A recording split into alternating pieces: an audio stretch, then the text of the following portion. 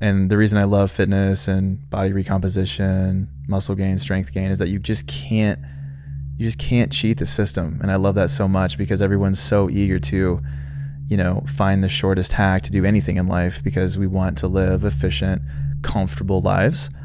But fitness is defined by getting uncomfortable. Like you literally can't pursue a fitness goal without getting uncomfy or else you'll plateau in a day. My name is Leif Arneson. My brother Anders and I are on a mission to help 1 million vegans get into the best shape of their lives. We firmly believe that the more healthy and fit vegans there are in the world, the faster veganism will spread. Let's work together to inspire change, spread compassion, and challenge the status quo. Welcome to the Vegan Gym Podcast.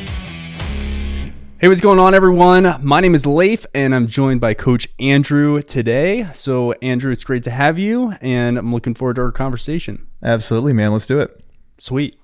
So, I love to jump in and get a little bit more of your backstory. I know that you had a conversation with Jake, and you were on the podcast a number of months ago. That was actually when Jake filled in for me when I had COVID during our last coach retreat. And now we're here at our spring retreats and looking forward to having this discussion. So could you talk through kind of your journey to where you're at now, a vegan health and fitness coach? What's your fitness journey been like, and what has your vegan journey been like as well? For sure. I would love to talk about that. So I think taking it all the way back to when I was a kid, I think one thing I really want people to know is that I was not always super fit or super into fitness by any means. In fact, I definitely identified as the chubby kid for the most part in elementary school and even through middle school for a lot of those years. And I have some pretty awkward photos on the wall at my mother's house of me kind of rocking the double chin and feeling a little uncomfortable in my skin.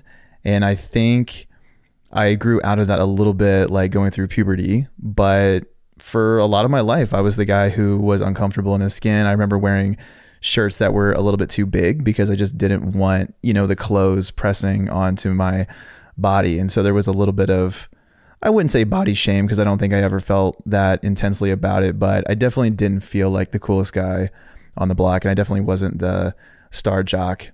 And so I would say I got into sports from a young age. So even though I was a bit chubbier, I was like the chubby guy who was doing all the sports. So I did play sports from a young age, pretty much everything, soccer, basketball, track, did everything. I was fortunate to have a lot of opportunities, but it wasn't until high school that I really felt like I started getting a knack for fitness. I was exposed to, like strength training for football and things like that, a brief time with wrestling and things like that. But I never was super into it. Like I see a lot of kids now being into it. Like I see a lot of high schoolers now who are like really into fitness and they have a lot of information like on YouTube. And I wasn't that guy. I was just the guy stumbling through everything. So maybe fast forward to like high school sports. I was decent at a lot of stuff. Like I ran the 400 in track and I was a jumper and I was on the basketball team and stuff like that. So I think on the outside I looked like maybe a jock, but I always had a little bit of imposter syndrome and I knew I had more to achieve. So to make a long story short, didn't get any offers for sports in college. So I went to college and basically just kind of stumbled my way around the weight room, lifting weights. And I went through a swimming phase and a pull-up phase, and it was very random and there was no method to the madness, but I was slowly getting more of a taste for fitness. And then it wasn't until after college when I graduated and gained like 35 pounds, which I spoke about on the last episode with Jake, that I realized that I really needed to dive into something that was more reliable from like an evidence-based perspective because I clearly just didn't know what I was doing. So that was kind of the genesis of diving into podcast. I remember listening to the Revive Stronger podcast with Steve Hall and Pascal Floor, and Dr. Mike Israetel was featured a lot on that podcast. And as many people may know, and some may not, he's a really funny guy and he has a unique way of communicating fitness ideas. And I found myself getting attached to that. And at the time I was making like 6-hour drives to visit my fiance at the time. And so I would just kind of binge this bodybuilding content. And that was kind of when I realized that I wanted to kind of roll the dice on my fitness and my physique, and kind of got into it, committed to studying for, the NASM certifications, becoming a personal trainer, all of those things and kind of getting a few certifications. But long story short, it was something that happened in my late 20s. You know, I was kind of a late bloomer. I'm 32 now at the time of this recording. And it's really only been like 5 or 6 years that I really caught the bug for fitness. So how did your vegan journey kind of intertwine into that fitness journey? Sure. So I still think of myself as a baby vegan because I think about a lot of other people on the team and they've been vegan for 8 years or 10 years or even more in some cases. And I've only been vegan for a little less than 2 years. So I made the transition in May of 2021, I suppose it was, in Jamaica on a vacation. And again, it was one of those times where I was listening to a lot of content. But the beginning of it all was a friend at my work at the time introducing me to Derek Simnett, who is a YouTuber and very fun and easy to watch. And he was vegan and he was into calisthenics and he had a great physique and he seemed healthy and he was flourishing. And I couldn't understand how the guy was doing it on plants because I had been kind of sipping the animal product Kool-Aid of the fitness industry for so long that it just didn't make any sense. And like my personality type is to kind of watch people from afar for a long time. So I watched all of his videos and I was like, how much protein is this guy eating? Like he's pretty big. And I just couldn't wrap my head around how he was doing it on plants.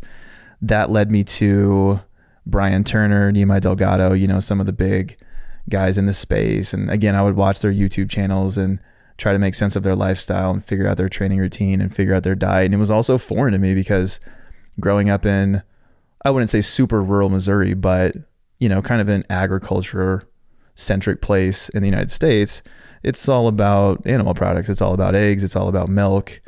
And that was just my experience at the time. So those YouTubers led me to finding Simon Hill. He was doing the Plant Proof podcast at the time. Now it's been rebranded to The Proof. Fell in love with the content, learning all kinds of stuff about plant-based diets and how they can be healthy, but just couldn't figure out how to make the switch because I was so hung up on protein. Anyway, Simon winds up putting out a podcast episode with Gaz Oakley, who's a famous vegan chef. And Gaz actually references in part of his story that he watched a speech on YouTube by Gary Yourofsky, who's a famous animal rights activist. And he said that he knew before he watched the speech that he would have to go vegan after watching the speech, because I guess he had heard enough about it from friends to know that what it was about. And there was like a level of irony there to me because it was mysterious. You know, he was referencing the speech that he had watched.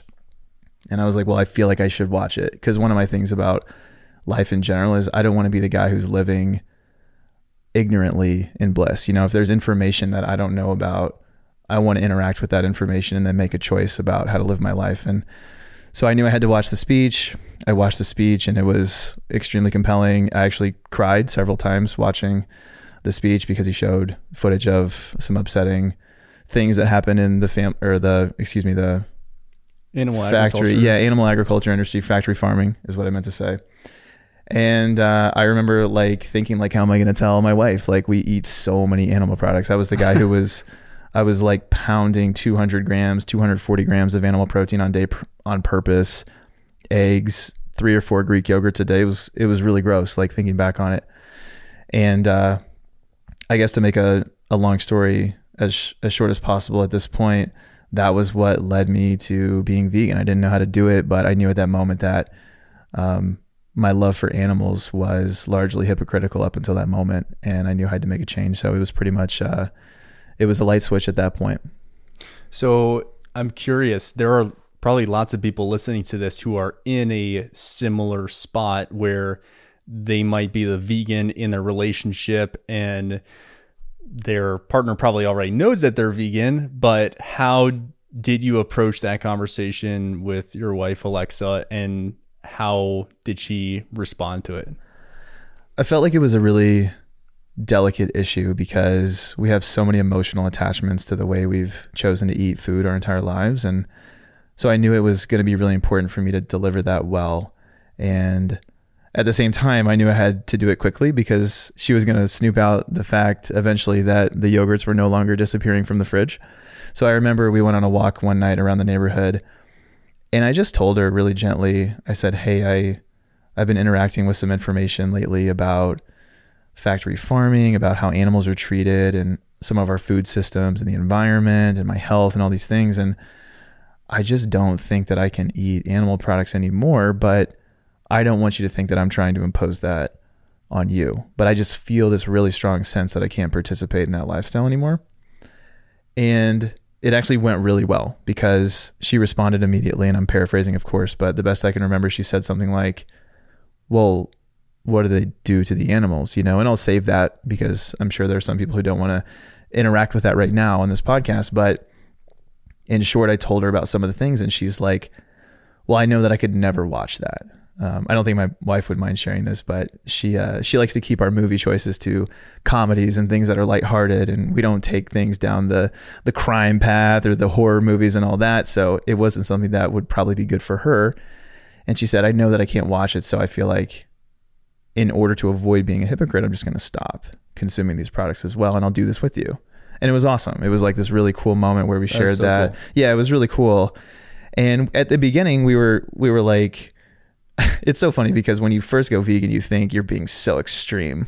You're like jumping into this massive endeavor, and I suppose it is in some sense. But we were like, okay, well, we'll not waste the food, right? Like we'll eat the rest of our animal products, and then we'll make this transition, or we'll try, or we'll do whatever, because we were clueless.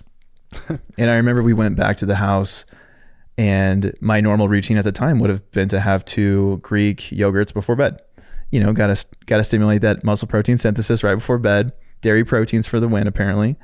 And I just looked at the yogurts and I was like, I can't do it. Like, I can't eat the yogurt. It was this mental block.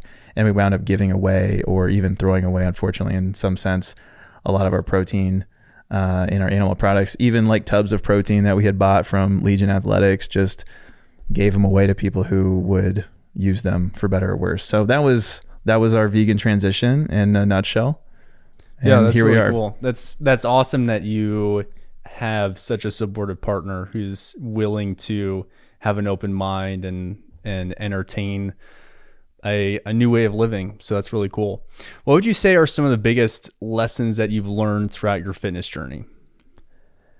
I think one of the biggest lessons for me was that training quality really trumps everything else if you have a specific goal in mind when it comes to fitness, because I wasted a lot of time trying to perfect my diet, even as an omnivore and as a vegan, when I realized that I just needed to train more intelligently. I don't want to say harder, because I think that can be a slippery slope, but I needed to have a more calculated approach to my training.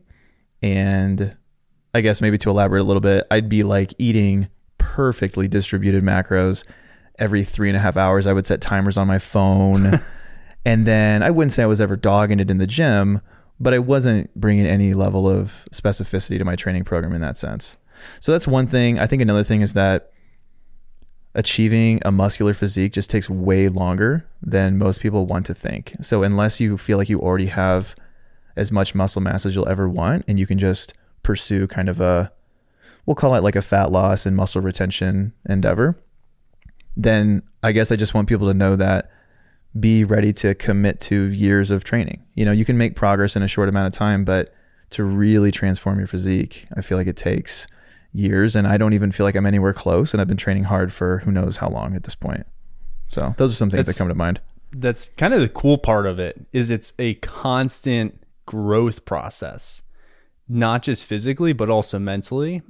That's something we talk a lot about on this podcast, is the mental fortitude and breakthroughs and developments that you experience when you push yourself physically. And that's been a major kind of driver for me to continue progressing in the gym, is just continuing to hone that mental side of it. How do you kind of view the mental side of fitness? Yeah, such a great point. Coach Laura is obviously famous around here for saying that fitness teaches you life. And I think it's so true. And the reason I love fitness and body recomposition, muscle gain, strength gain, is that you just can't cheat the system. And I love that so much, because everyone's so eager to, find the shortest hack to do anything in life, because we want to live efficient, comfortable lives. but fitness is defined by getting uncomfortable. Like you literally can't pursue a fitness goal without getting uncomfy, or else you'll plateau in a day. So I think the mental grit is super important. It's probably the thing that I wish most clients would get the most. Like if there's one thing they would take away from our program and like working with me, it's like you have to be willing to put in the mental reps, because your physical capabilities will flow from that. But like the deep well is like your mindset about everything. And I just think it's that important. Yeah, I totally agree. You talked a little bit about having a long-term perspective when it comes to your fitness journey. And I think that's really important for people to embody. There's such a focus in the fitness industry on getting results in 7 days, 30 days, losing 20 pounds fast, doing all of these kind of crash diets or accelerated programs, and just a hyper focus on getting results quickly. And I totally understand the appeal of that, but I think ultimately the goal that everyone should have is to build a long-term sustainable fit vegan lifestyle. And really the only way that happens is slowly. And you can, like if you're just getting started and you have a coach or someone to guide you along the path, like you can get up to speed pretty quickly, but still, as you mentioned, you can't cheat the system. You can't cheat health and fitness or biology. You need to, and sometimes just slower consistency yields better results over the long term. So yeah, could you just expand on that a little bit? How do you create that long-term perspective? How have you created that long-term perspective in your own life, and how do you share that with your clients? Yeah. I'll answer the question about myself first, because I think I had to learn this somewhat the hard way, not the hardest way, but a decently hard way. The first time that I committed to losing body fat in a systematic way was in one of Steve Cook's fitness culture summer sizzle challenges. And I came into it with a total ego, and I thought, I know what I'm doing. I can get shredded. I'm going to win this thing. It's going to be easy. We'll bank it for a vacation or something. I don't know why I felt like that, because I'd never done that before. So there was definitely a knowledge gap and some arrogance going on there that I absolutely regret. There was definitely confidence. There was no shortage of confidence. And I remember starting, I think I was 200, maybe 202. And I was like, I'm going to get shredded. And I did a 12-week cut, and it was pretty miserable. Like I was in a pretty extreme deficit, and I was taking the fast route that we're talking about. I was the guy who was, I wouldn't say I was trying to cheat the system, because I was definitely putting in the work, but I was being a little short-sighted. Maximum deficit, 6 days a week in the weight room, hard hypertrophy sessions, arguably overtraining, not really being productive. And I lost like 18 pounds in 12 weeks, which is cool. You know, it's about 1.5 pounds a week, and that's a great rate of loss. But I felt terrible, and my lifestyle suffered, and I was eating weird Frankenstein foods to make it happen. And at the end of the day, I really didn't even feel good about the physique I had created after those 18 pounds of fat loss, and actually wound up gaining all of it back faster than I should have. And I just say that to start, because there's always a cost to doing things really fast and really hard, and you have to make sure that you can handle that. Like, for example, one analogy I like is, you know, the mountain analogy comes up a lot, right? So if you think about a mountain and how steep the mountain is, there might be 20 different ways to get to the summit. The steepest one has the highest cost, even if it's the fastest route. So when I'm working with clients, I always try to remind them that I know you're really motivated and you're really excited that you just made this investment in yourself and you want to go hard. And I get that, and that's cool. But sometimes you have to save people from themselves and show them that the longer, more sustainable route is what's going to set them up best long term, so that this can be a fit vegan lifestyle, not just a hot flash of a moment. And that one time you lost 20 pounds when you did this one vegan program, and then you fall off the wagon forever, you know? Yeah, I think that's I've actually never heard that mountain analogy, but I think that's a really good analogy. And that's exactly true. I also didn't know that you did that program with The sizzle? through fitness culture. Yeah.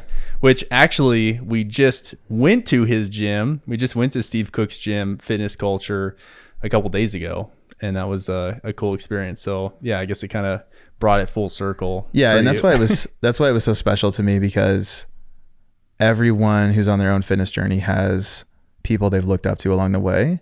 And Steve Cook was one of those people for me. I thought he was cool. I thought he was down to earth. He was strong. He was funny. And I just loved the way he communicated with people. And I saw that gym so many times on YouTube. So to think back where I was all those years ago, dabbling in fitness for the first time and sort of looking up to this cool guy, and then being in his gym and kind of holding my own, you know, like having built a physique that I'm proud of and a level of fitness I'm proud of. It was cool. It was like a full circle experience for sure.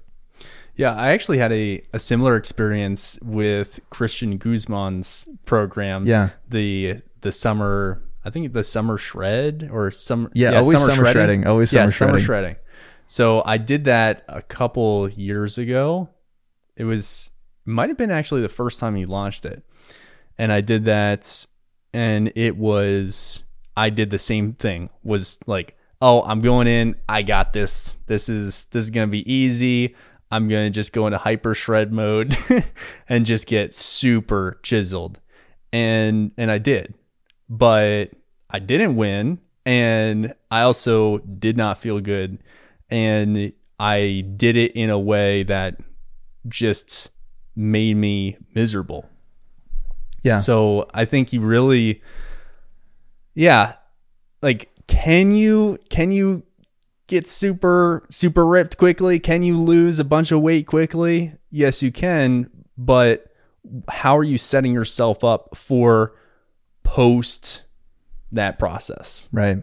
Is that actually going to set you up for success, or are you setting yourself up for future struggles?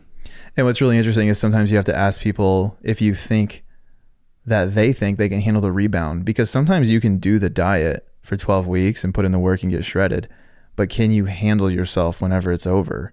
I mean, that's the real question, I feel like, because we see statistically that people can lose weight, but the number of people that keep it off for a lifetime in a sustainable way, hilariously low. I think the last time I checked, it was like 4% or less. So one of the questions I'm always asking clients is like, hey, we can do what you want to do, but my fear is that you don't understand what that's going to take. And I don't know if you really want that. So let's just decide right now if you're willing to go to the pain locker, and also discuss if you think that's actually going to be good for your whole life. For example, I have a student right now, and they wanted to set a fairly aggressive goal. And I was like, when you're in a deficit, you're not going to be able to perform as well academically. You're just not going to have the energy. Some of your social relationships might have to take a back burner. I just want to make sure that you're willing to pay the price, because I think people forget that the price always increases when the reward is higher, you know? So I'm always trying to have those conversations early and position a longer term approach. Yeah. Those are important conversations. So what are you most proud of accomplishing up to this point in your fitness journey? In my fitness journey, I'm probably most proud of the strength gains that I've made, because I transitioned to training predominantly for CrossFit about 2 years ago, not quite. And I just had this revelation that even though I looked air quote good in a few photos and people had trusted me with my fitness knowledge about how to look a certain way, I felt personally that I couldn't really do anything. And I felt very immobile. I wasn't training any of the major strength movements. I hadn't dabbled in Olympic lifting. And people will always be quick to say that vegans built most of their muscle before they went vegan. That's kind of a easy critique from some areas of the demographic. And for me, all of my strength gains have come as a vegan for the most part. Any meaningful strength program that I did was done as a vegan. And so I recently hit a new PR in like my clean and jerk, and I'll be the first one to admit, like, I'm not the strongest guy in the room. That's probably my greatest weakness as an athlete. But all of my CrossFit improvements have come as a vegan. I'm really happy with the pace that it's come at. And so I would say my greatest achievement is those, but also being willing to do it as a vegan and kind of prove anyone wrong that thinks you can't be a successful CrossFitter as a vegan. Yeah. So a vegan CrossFitter, that's which one do you tell people first when you meet them? Man, it's so funny because obviously the stereotype is almost the same, like that vegans and CrossFitters are equally obnoxious, which is a huge bummer because there are those people out there. But at the end of the day, if I were to back them up at all, it would be, I think people are passionate about those two lifestyle patterns because they seem really, really important. You know, anyone who's a vegan wants other people to be vegan, not because they get anything out of it, but because they think there's some bigger altruistic benefit for living a plant-based life. And similar with CrossFit, I think CrossFitters see people training in ways that aren't as optimal as they could be, and they just want people to live their fittest life. So they wind up bringing it up at every dinner party. Yeah. And it's still annoying, but that's my only defense for the CrossFit crowd. Yeah. I think that's a really, I think that's right in that I like having conversations about veganism because I feel like it is for the greater good, and I feel like it is in that person's best interest. And I don't go around telling everyone I'm vegan, but I am always ready to have those conversations when someone else kind of tees that up. So I know you're totally not like that. I'm just kidding. But, no, for sure. But that's a cool way of looking at it. Yeah. So what inspired you to become a coach? Yeah, that's an easy one. For me, I was so frustrated when I was trying to figure it out on my own that there were like all these scams in the fitness industry, like around every corner. I still get this one particular ad on YouTube, and hopefully my computer doesn't pick this up because I would love to never see it again. And I won't say who it is, you know, out of respect, but there's this one really bad YouTube ad that's actually really compelling, and it really draws you in, and you think like, oh, like this person does have the secret, and I don't know what I'm doing, and I should pay this person a lot of money for this one secret. And I was tired of all that, man. Like, I wish someone had made it simpler back in the day.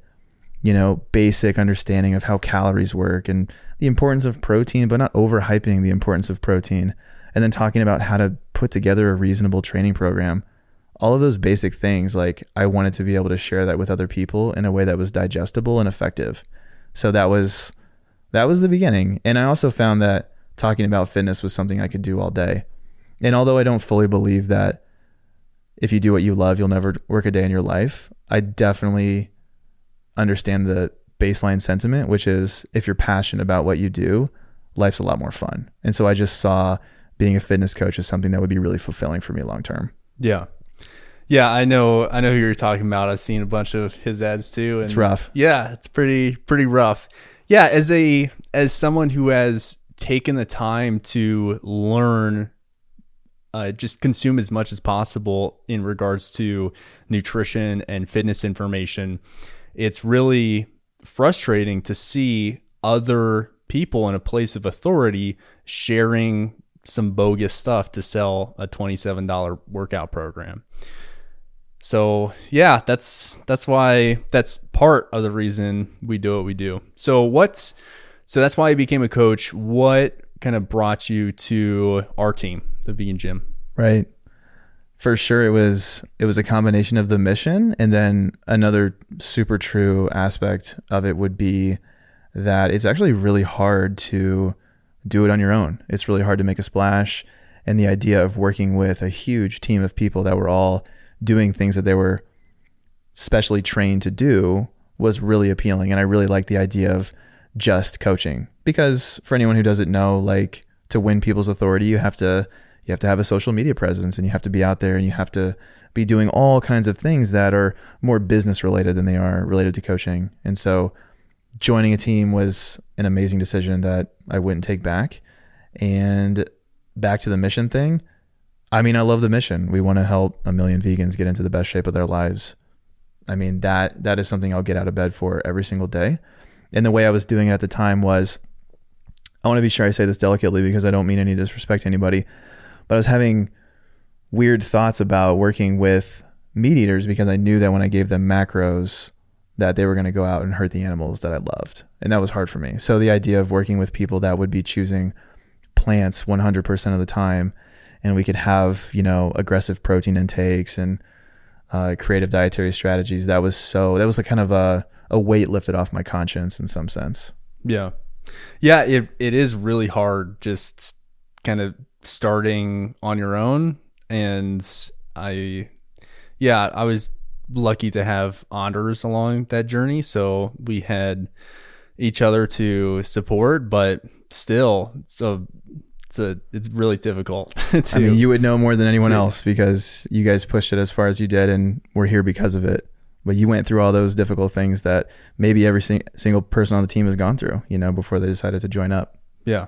Yeah. But the mission and just having that purpose, I also agree that if you are following your passion, I don't necessarily agree you'll never actually work a day in your life, because there are still lots of things that need to get done that I'd rather not do.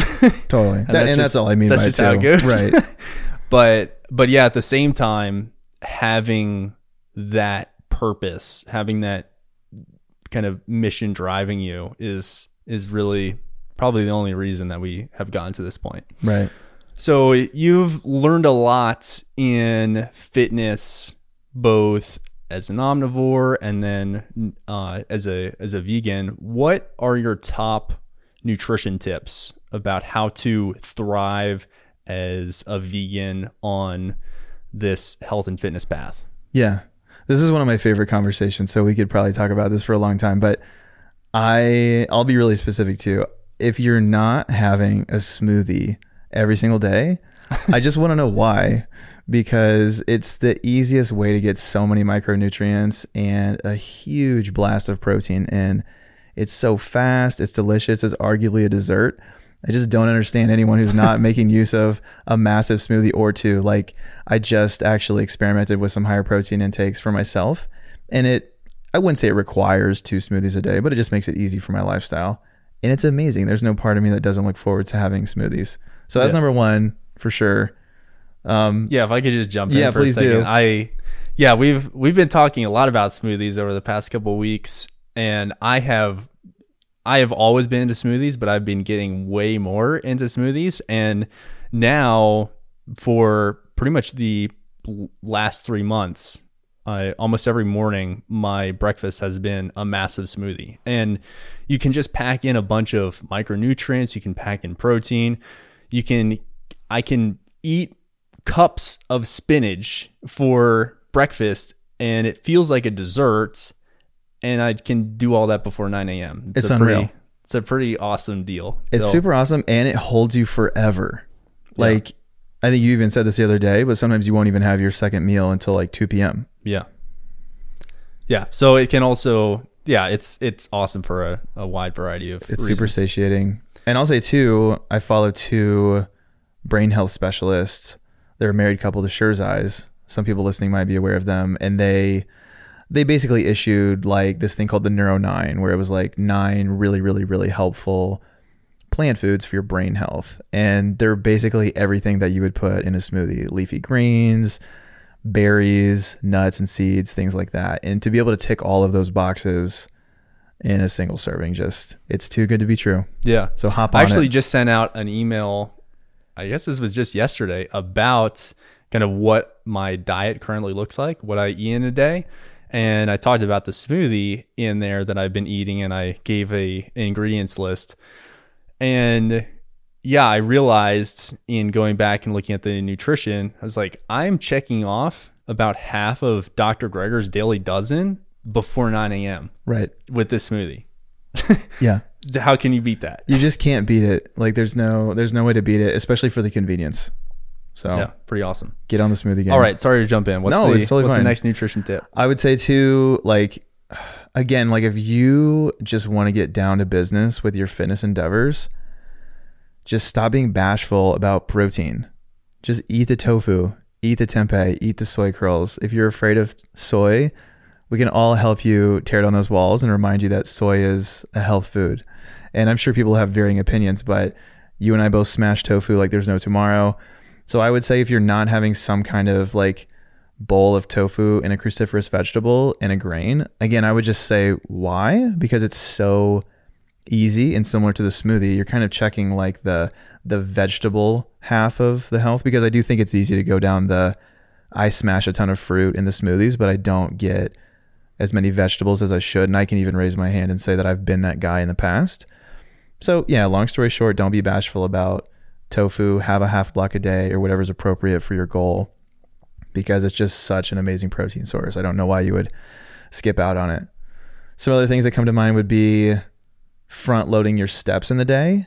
And as long as you're willing to embrace some of the research on intermittent fasting, backloading your calories can be helpful, even though it's slightly less optimal for burning fat throughout the day. I think we see in the literature. I find that the lifestyle benefits of backloading your calories can just be really helpful for a lot of people. It won't be perfect for everyone, but I would say probably my most effortless fat loss experiences were when I just pushed my first meal off until 2 p.m. and then struggled to eat all of the food I needed to.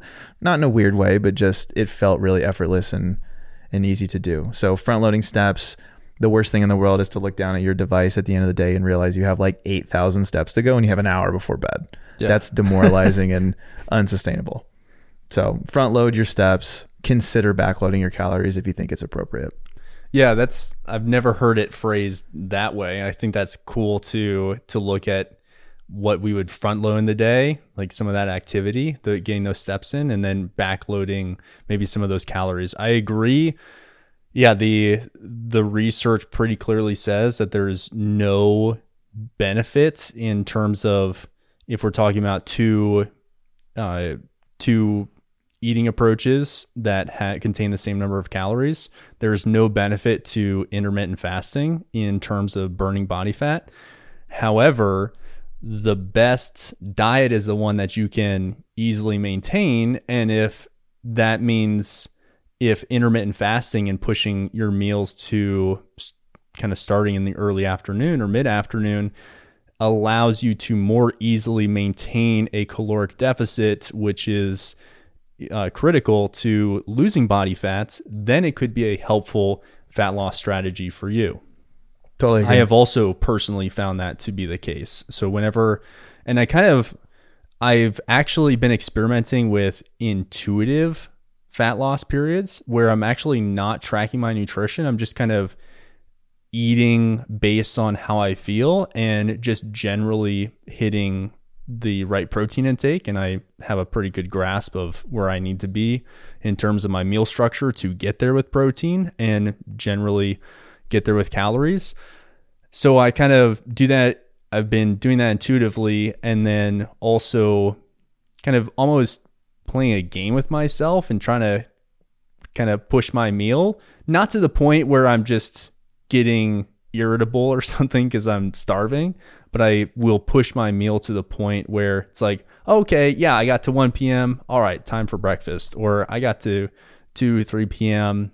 time to eat my first meal. So yeah, that's been really helpful. And I would love for you to expand a little bit on steps, because I know you're a huge proponent of steps. In fact, hearing you talk about it over the last year has really kind of re-inspired my focus on the importance of getting steps in, not just for weight maintenance or weight loss, but also for overall health. So could you talk through a little bit about what steps mean to you and how you view those with clients, or maybe how you decide what a certain step count should be? Yeah, of course. I'm very passionate about walking because I think it is the most underrated fat loss modality, hands down. And I think people just underestimate going for walks because it seems too easy. People think you should have to do like some insane echo bike workout and burn a ton of calories and, kind of get like the afterburn effects. So you're like revving up your metabolism acutely, and that's all great and stuff. But if I told you that you could just walk 5,000 steps more per day on average and achieve really sustainable fat loss, I just think a lot of people don't know that. So there's kind of a knowledge gap. But for me, I guess I'll rewind and say that steps are basically a way to control the variables and make sure that your non-exercise activity thermogenesis isn't taking an unnecessary dip. And I'll try to unpack that because maybe not everybody knows what that means. But basically, there's this phenomenon that happens when you're losing weight intentionally while you're in a calorie deficit, that your body just stops doing all of the, I would say, unnecessary movement that you might do in a normal day. So even right now, while we're doing this podcast, I'm eating a ton of food right now. So I'm using my hands, I'm talking, I feel animated, I feel peppy, kind of moving my leg a little bit and trying not to mess up the recording. And when you're dieting, your body, for lack of a better word, just kind of starts to down-regulate a little bit. You just kind of slow down. You don't do that stuff. You don't run up the stairs. You don't take double steps. So standardizing it by saying, I'm going to commit to walking 8,000 steps a day is just the most obvious way to nullify that effect. And I think it's super, super helpful for fat loss clients. So I would say that's super duper important. And I guess on the health side of things, I think we see it. I'm not super familiar, but I believe the last time I checked the research, you get most of the health benefits of walking somewhere around like 8,000 steps per day. And then the benefits are somewhat asymptotic up to like 15 or 20,000 steps. And then it's probably just not sustainable to walk that much in a day, unless you're literally commuting by foot to the nearby city.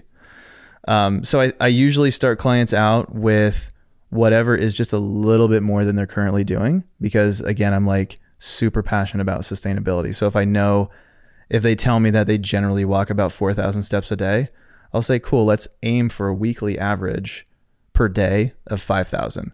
So you're not just totally smoking them out the gate with something that they're unfamiliar with. And again, it just comes back to sustainability and just walking more. And I guess one final thought is I would rather see most of my clients be the do more, eat more client than the do less, eat less client. And that's where I think steps come into play, because eating more food and walking more usually mitigates hunger more than eating less and doing less. And I've found that to be true too. Like if I just slash my calories super low and I'm very sedentary, I feel the hunger. But if I eat a ton of food and I walk a ton and it's still a net equal in those two situations, I'm a much more happy guy eating more food. Yeah, I'm totally in the same boat. I much rather log extra steps and be able to eat extra calories. That's always the way to go. And I know I'm pretty sure I already mentioned this a few episodes ago, but I recently got a treadmill desk, and that has truly been a game changer. I've been doing lots of my meetings while walking, and I'm not going fast. I'm going maybe 2 miles an hour, 2.2. That's kind of the sweet spot that I found. But I'm able to log an extra 5 miles a day, like pretty easily, by just walking slowly on meetings. And that really adds up. That's maybe 500 plus calories from just some extra walking. And that means I can have a whole nother moderate sized meal Totally. and still maintain not actually gain any body fat from that. Yeah, it's beautiful. And maybe some anecdotal information that people might find interesting, because I feel like when I was a noob in the game, I always wanted to know exactly what people were doing, but none of the, call them experts, want to talk about it because they're like, oh no, it's not important. You don't need to know what I'm doing. You need to know the principles. And that's true. But I will just tell people that when I lost my 35 pounds, I started off at a certain calorie intake that I will not share because that is irrelevant, that was appropriate for me. And then I just jacked my steps up by 1,000 every week or so, maybe every other week. And I kept my food as consistent as possible for as long as possible. And as I like to say to clients, I just walked to the moon every day. I got up to like 15,000 at one point, and that was a little bit demanding on my time, but it provided really, really, really amazing fat loss results. And I didn't feel like I had to sacrifice my fun in the kitchen, if that makes sense. Yeah. One other thing, we were talked about physical health, but one other benefit that I have personally found from just walking more is kind of the mental health aspect of just getting out in nature and walking around and just taking some more of that time to be active outdoors is something that I really love doing. And it feels a little bit more purposeful when I am doing an activity. So going out and taking a walk is just a really great way of kind of lowering any stress, just generally feeling better. So I really it's amazing. It's amazing. It's interesting because I think it's going to be really hard for people to do studies on the positive relationships between just being outside and being active, because I'm not really sure how you would measure that and report that. But I have this huge hunch that there are some real scientific benefits to getting out in the sunshine, walking in the grass, just being present with nature, mental health benefits, stress relief benefits, that it's going to be hard to point to a paper. And so clients are just going to have to trust that anecdotally, we've all experienced this to be true. So just give it a chance. And I think as long as you're being clear about the fact that you're not referencing a scientific paper like you would about optimal protein feedings, and you're just saying, hey, I've seen this to be super helpful for so many people. I think you should try going on a nature walk twice a week and see if that helps you with your anxiety. I think that's cool too. And I would love to see that show up more in training programs beyond the barbells. Yeah, I love doing all different types of training outside. I just love being outside in general. It's great. But yeah, I think for me, that plays a big role in my stress levels, mental health, and just really helps me to stay grounded and feeling my best. So what do you feel sets your coaching apart? What's kind of special or kind of unique about how you coach clients? I think that's a fun question.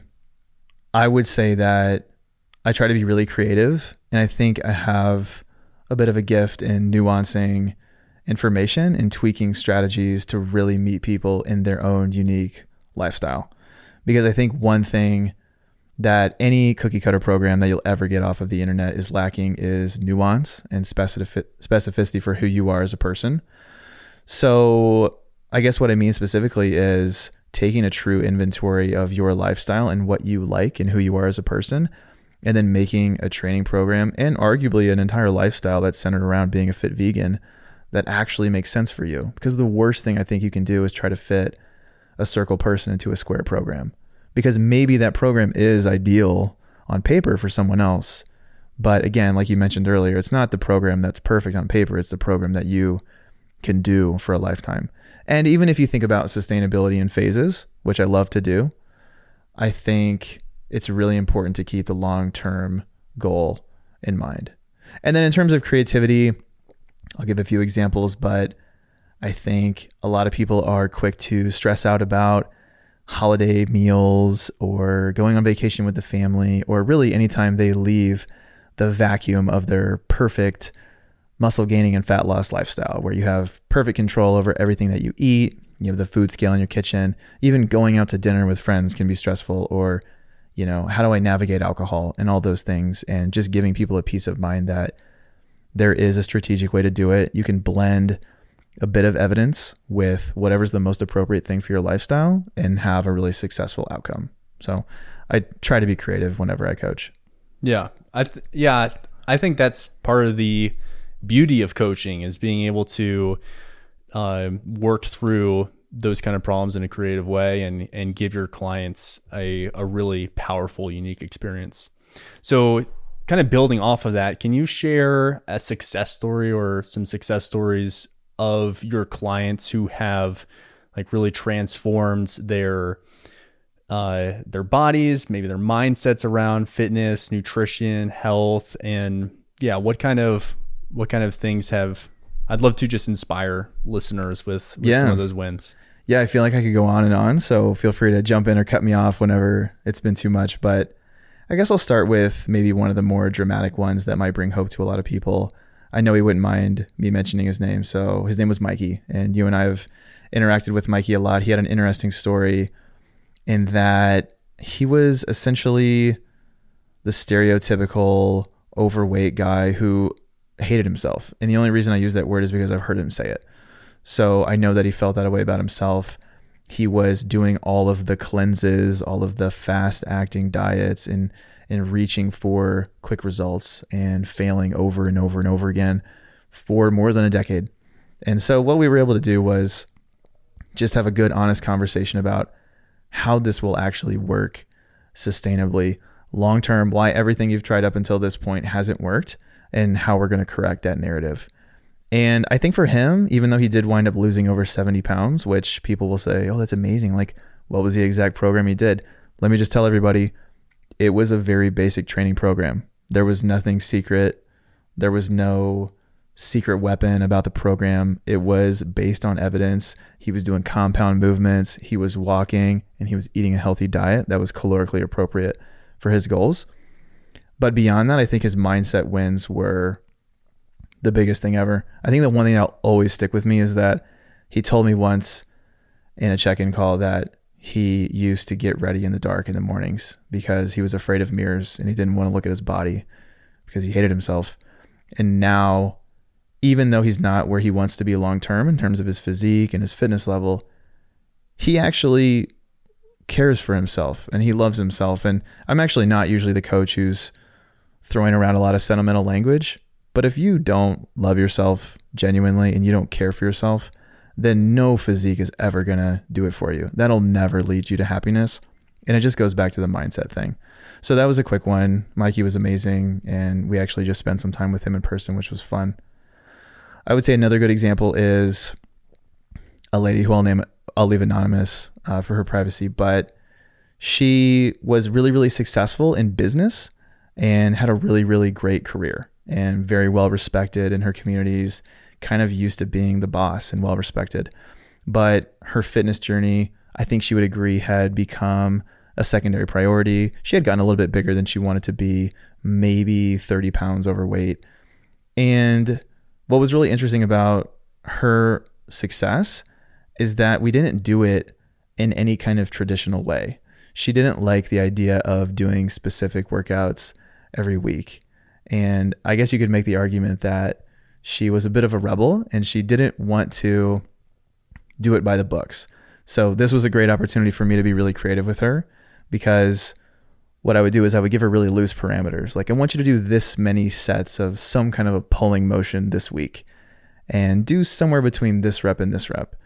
And she liked being given a box that then she could play inside, but she didn't like the extreme rigidity of a lot of training programs that are like, take this to RPE 9, do 5.5 sets with a drop set, all those things. And so I think for her, the big win was realizing that you don't have to be a bro or a bikini competitor who has their fitness dialed in on all these apps and all these things to have success. You can have fun. You can be creative with the guidance of a coach who's still applying evidence-based principles to that creativity. That was a really big win for her. And now she's down like 25 pounds, more muscle than ever. She's like sending me bicep flex photos. And this is a person who's never been a fit person, you know? And so that was a huge win for her. That's awesome. So how do you, in kind of continuing to, I know you have very much kind of a growth mentality around how do I level up as a coach? How do I learn more stuff? How do you stay up to date on the latest research and developments within the world of vegan nutrition and fitness? What resources have you found to be most helpful in that process? Yeah, it's a really important question, because we all know that the nutrition space can be a minefield, and it's easy to manipulate studies to really say wherever you want. And that can be confusing and discouraging for a lot of people. And I think it's a big reason that some people never give the plant-based life a chance, because it's just too full of confusion. So for me, by far the number one resource I'm leaning into is the Proof podcast with Simon Hill. It's just super great. He prides himself on being agenda free. And I think I believe that as much as it's possible, because I think at the end of the day, when you've seen the benefits of a plant-based life, there is some part of you that's rooting for other people to see it as well.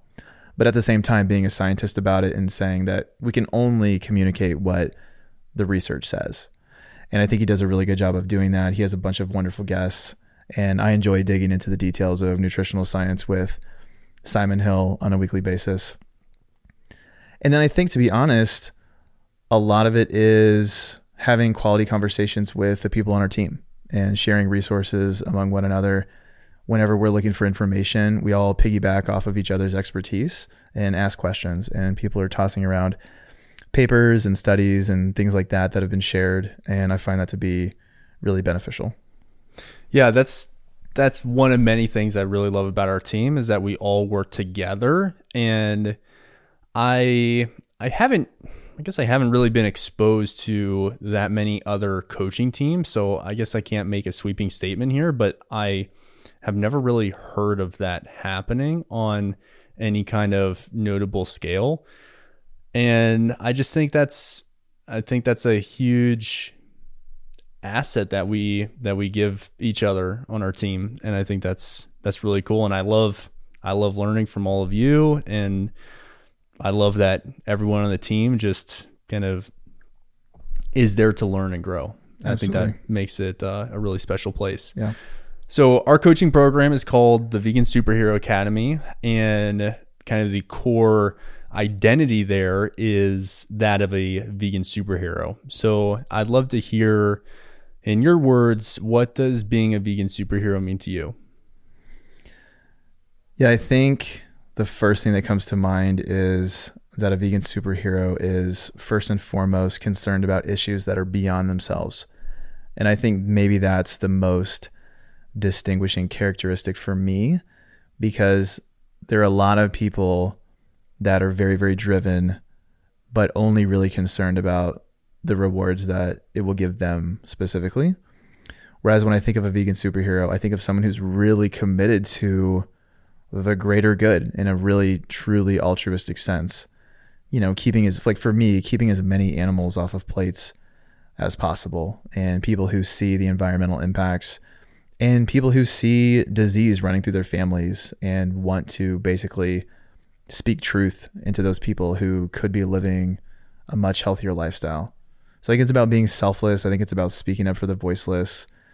I went vegan for the animals, so I always think of that first and foremost.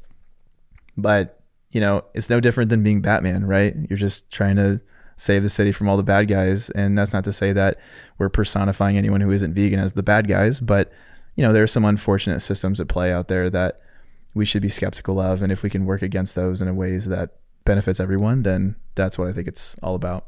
Yeah. I remember just kind of brainstorming names, because I was like, it used to be called the Vegan Gains Academy. And I thought that was cool because I was all about building muscle, and I would want to get big and jacked.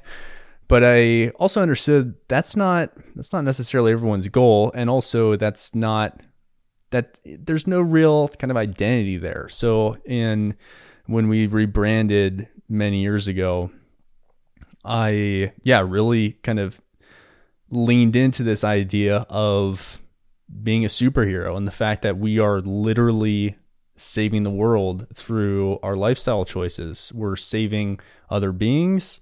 We're saving the earth. And I think, that's a really powerful aspect of how we are approaching health and fitness, whether you're in this program or not. Like, vegans just pursuing their best selves through fitness, I think is really cool. Yeah. So how do you help your clients to set realistic goals and develop those long-term sustainable habits that we were talking about? And what do you think are the keys to building that long-term success?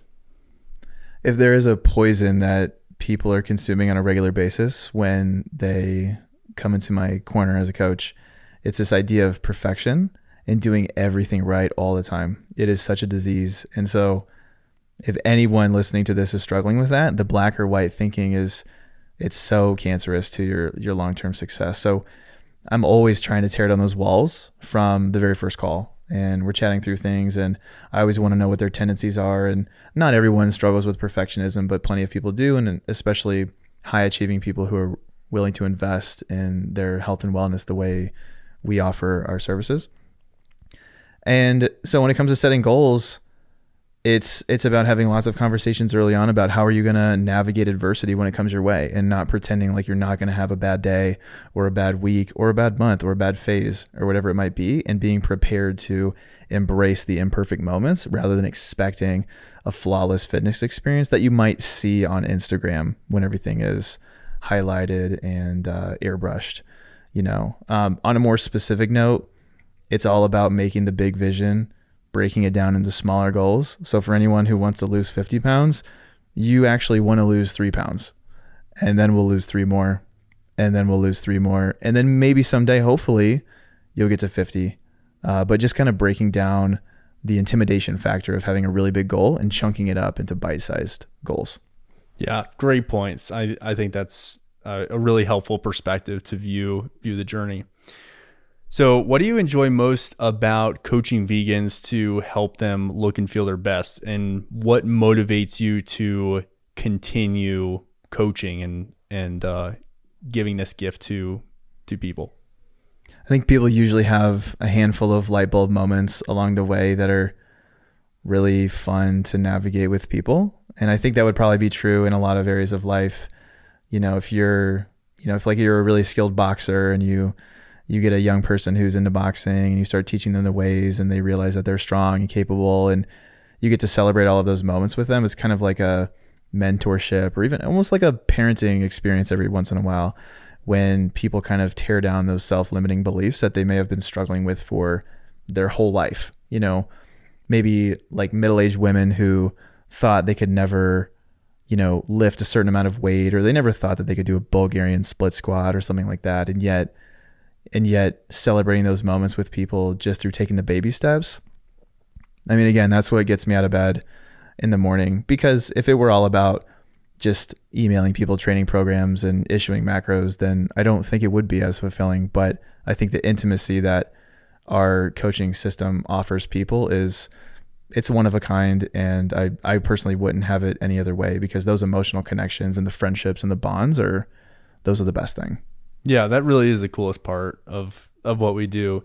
Just that being able to build those relationships, build that community is so powerful. And I think that's a really big part of your journey, is just being able to share the wins, share the struggles with other people, and get that encouragement, accountability, and support from a team of other people who are in your corner cheering you on. Right. So how do you incorporate things like mindfulness or self-care practices into your coaching to kind of help your clients cultivate a more holistic approach to their health and fitness journey?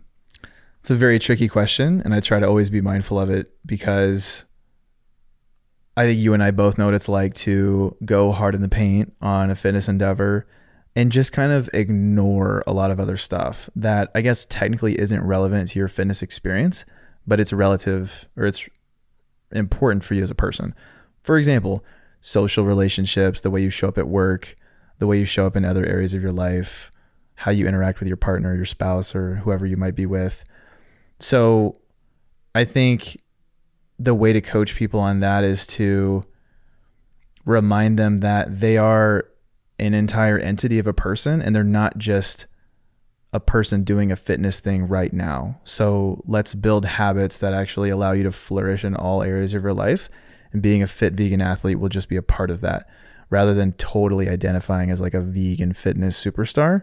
Because then I think we've seen it time and time again, when people lose themselves completely in bodybuilding, there are negative side effects to that. When people lose themselves completely in CrossFit and block out everything else in the rest of their life, it can be bad. And it can even, lead to unfortunate things like an unhealthy relationship with training and nutrition, which are meant to be beautiful things that help you flourish. So on a more specific level, asking people always, number one, when I talk to them, how are you doing? And what are you doing to take care of yourself beyond your fitness? Because yes, it's fitness and nutrition, and that's what we're all qualified to coach people on, but seeing people as a complete thing rather than just one tiny element of their life. Yeah. I love taking a more holistic approach. I think that's a really important part of ensuring that everyone is truly successful long-term. So how do you approach coaching clients who may struggle with body image issues or kind of disordered eating patterns or tendencies? And what do you do to promote a healthy and balanced relationship with food and exercise for those people? Maybe the first thing is to let those people know that there are no mandatory protocols in our relationship. So if you have issues looking at your body, we don't have to do before pictures. Is that helpful for me? Of course. Is that something that I would love to be able to do someday because we can tackle that fear? Totally. But right now, you don't have to subject yourself to anything that you feel is mandatory based on how you feel like the fitness industry works. If using a food scale is terrifying to you, then we can teach you other ways to interact with food in a way that's healthy and supports your goals. So I think people just need to know that there aren't really any non-negotiables besides bringing your best effort and being willing to do hard things. Like, no one's saying that you can always be off the hook and you can never press into those fears, because I do think that growth exists on the edge of fear. But just letting them know that they're safe. I'm not going to bite your head off. I'm here to be your coach, but I'm also here to be your friend. And I can wear several different hats depending on what's most appropriate and what you need the most. In terms of getting over those struggles, it's a really complex issue. And I feel like I'm always learning more about it. But one thing that I've been talking to a handful of clients lately about is this idea of accumulating positive experiences that go against old behavior and celebrate new behavior. So if you've always been the person who had a stressful day at work or a strained conversation with your spouse, and then you go to the Oreos because that gives you comfort, then as hard as it is, you have to reach out to me in that moment and tell me, hey, I'm struggling with a temptation to go back to food to soothe myself. And I know that we don't want to do that. Can you help me not do that? And then we can redirect your therapy behavior basically to something that actually helps you succeed. Maybe that's reading a book that you enjoy or taking a hot bath, but it can't be something that contradicts the person that you really want to be. So that's one specific thing I've been talking about a lot lately with people, but it requires a lot of bravery and accountability, because as soon as you reach out to me about it, you know that I'm going to encourage you not to go after the Oreos, and plenty of people want the Oreos. Yeah. So yeah, totally love that. And you were talking a little bit ago about kind of this black and white thinking, this all or nothing mentality, which was actually the topic of a recent podcast that I did with Honors. And I really, basically what we ended up sharing is that I personally feel like the key to long-term success is being, just to throw a random number on it, 60% consistent over a long period of time. And maybe for you, that's 50% or 70% or wherever you kind of fall, but just being consistent most of the time for a long time. Totally agree. What would you say are your top tips for staying consistent with nutrition and exercise? I think when it comes to fitness and exercise, you have to make sure that you're having some level of fun along the way. Because if it's never fun and you never enjoy it, I would say there's maybe a problem there. And that can sometimes cause people to rearrange their priorities. Because I think we've had plenty of people come into the program and share a dream body picture with us and say, I want to look like this and I don't care what it takes. But they don't know what it takes, so they're not allowed to not care about what it takes because they don't know. And then when you tell them, they realize that they don't want to train like a bodybuilder, that they would actually really love to do some running, and yet running, although it can be a part of a muscle building endeavor, it's not really specifically related to building muscle in any direct way. So keep it fun. If you can make your cardio as fun as possible, that's great. Like you were saying, getting outside, playing sand volleyball, anything, playing pickup basketball with some friends. That would be probably my number one tip for the fitness side of things. And then nutrition, I'll just get really specific because this comes up all the time. Sometimes people get a little bit overwhelmed by air quote optimal protein intake, and they just find it annoying to be chasing protein all day long or 3 times a day or 4 times a day. And yet sometimes those same people will say, I want the optimal plan, I'll do it. And then they realize after a few months, I don't actually want to eat this much protein long term. And you can just have that honest conversation with them and say, hey, to keep this sustainable, why don't we just do like 80% of like the Nimai Delgado optimal protein intake and settle into that so you can actually live your life and have fun, And it's amazing how sometimes when you drop someone's protein intake from 130 grams a day to 115 grams a day, arguably fairly arbitrary in the long term, that it's a huge relief off their shoulders because they don't feel oppressed by this lifestyle that they didn't want. So I think just having those conversations and letting people make decisions for themselves and letting them know it's okay, it's a big deal. Yeah, I think to use that example, 130 grams versus 115, I think, people tend to get really caught up in what are the optimal numbers, but that delta, 15 grams, or in the other cases, maybe 20, 30, 50 grams of protein, you get diminishing returns for each incremental protein gram that you're adding in your diet, even if that's heading up to this quote unquote optimal target. So yeah, you can eat, just to keep numbers simple, 60% of the optimal target and still get like 90+% of the results, right? From a nutritional perspective. Right. And it's just so not worth fussing about. Yeah. And I think people are well-intentioned. They don't know. I think everybody at the end of the day wants to be excellent. And so they see hitting 115 grams instead of 130 as a failure. This goes back to this black and white thinking. It's not a failure. It's just a nuanced decision that you made after you interacted with information, which is basically, how do you want to live your life? You know? So I think, again, people just need to have a nuanced voice in their ear. Yeah. That actually, I just kind of had a realization that getting to a point of long-term, like true long-term sustainability, which from a nutritional perspective, I would define as some kind of intuitive eating approach. Kind of the only way you get there is by breaking free of that all or nothing mindset, and also not hyper focusing on, hey, did I get 130 grams of protein or did I fall short and get 127 today? So kind of being able to break free of those things is actually really critical to building the long-term sustainable lifestyle. And yeah, just more of a reason for prioritizing that in your journey. Right. And it's funny thinking about breaking down the numbers too. Say, for example, you're a client and you get 3 specific macronutrient targets and you're just really beating yourself up because you had 67 grams of fat instead of 55.